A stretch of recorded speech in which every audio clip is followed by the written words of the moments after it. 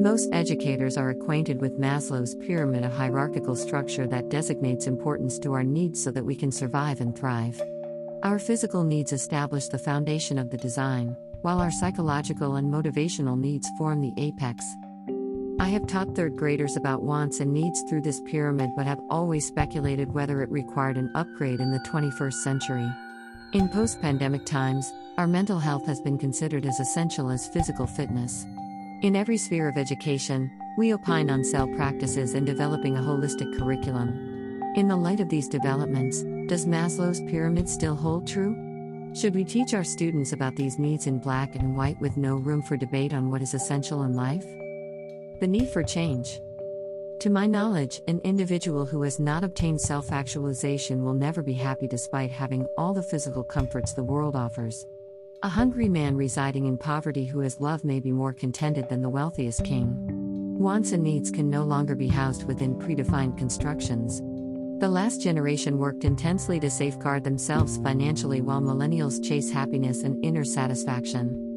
Can we condemn either for their inclinations?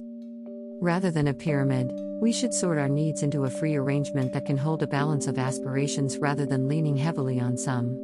These needs can be interchangeable and vary in significance based on the motivation of every individual affected. We live in an age where we accommodate individuality and celebrate uniqueness.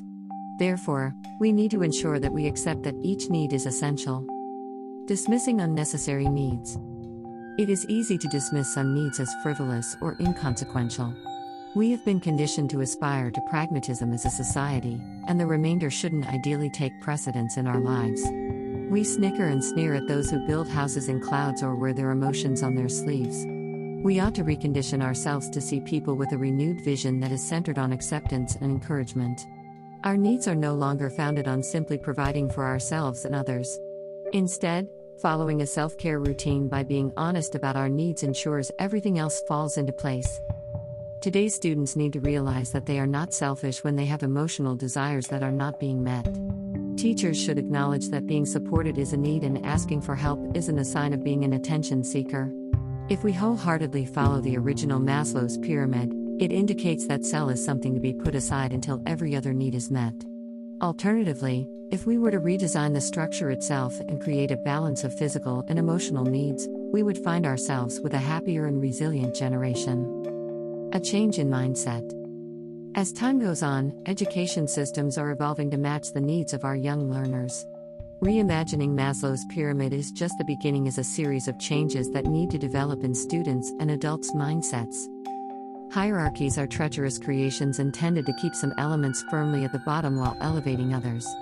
If we glance at society itself, we want to move from firm hierarchies towards a free system where every individual can seek success.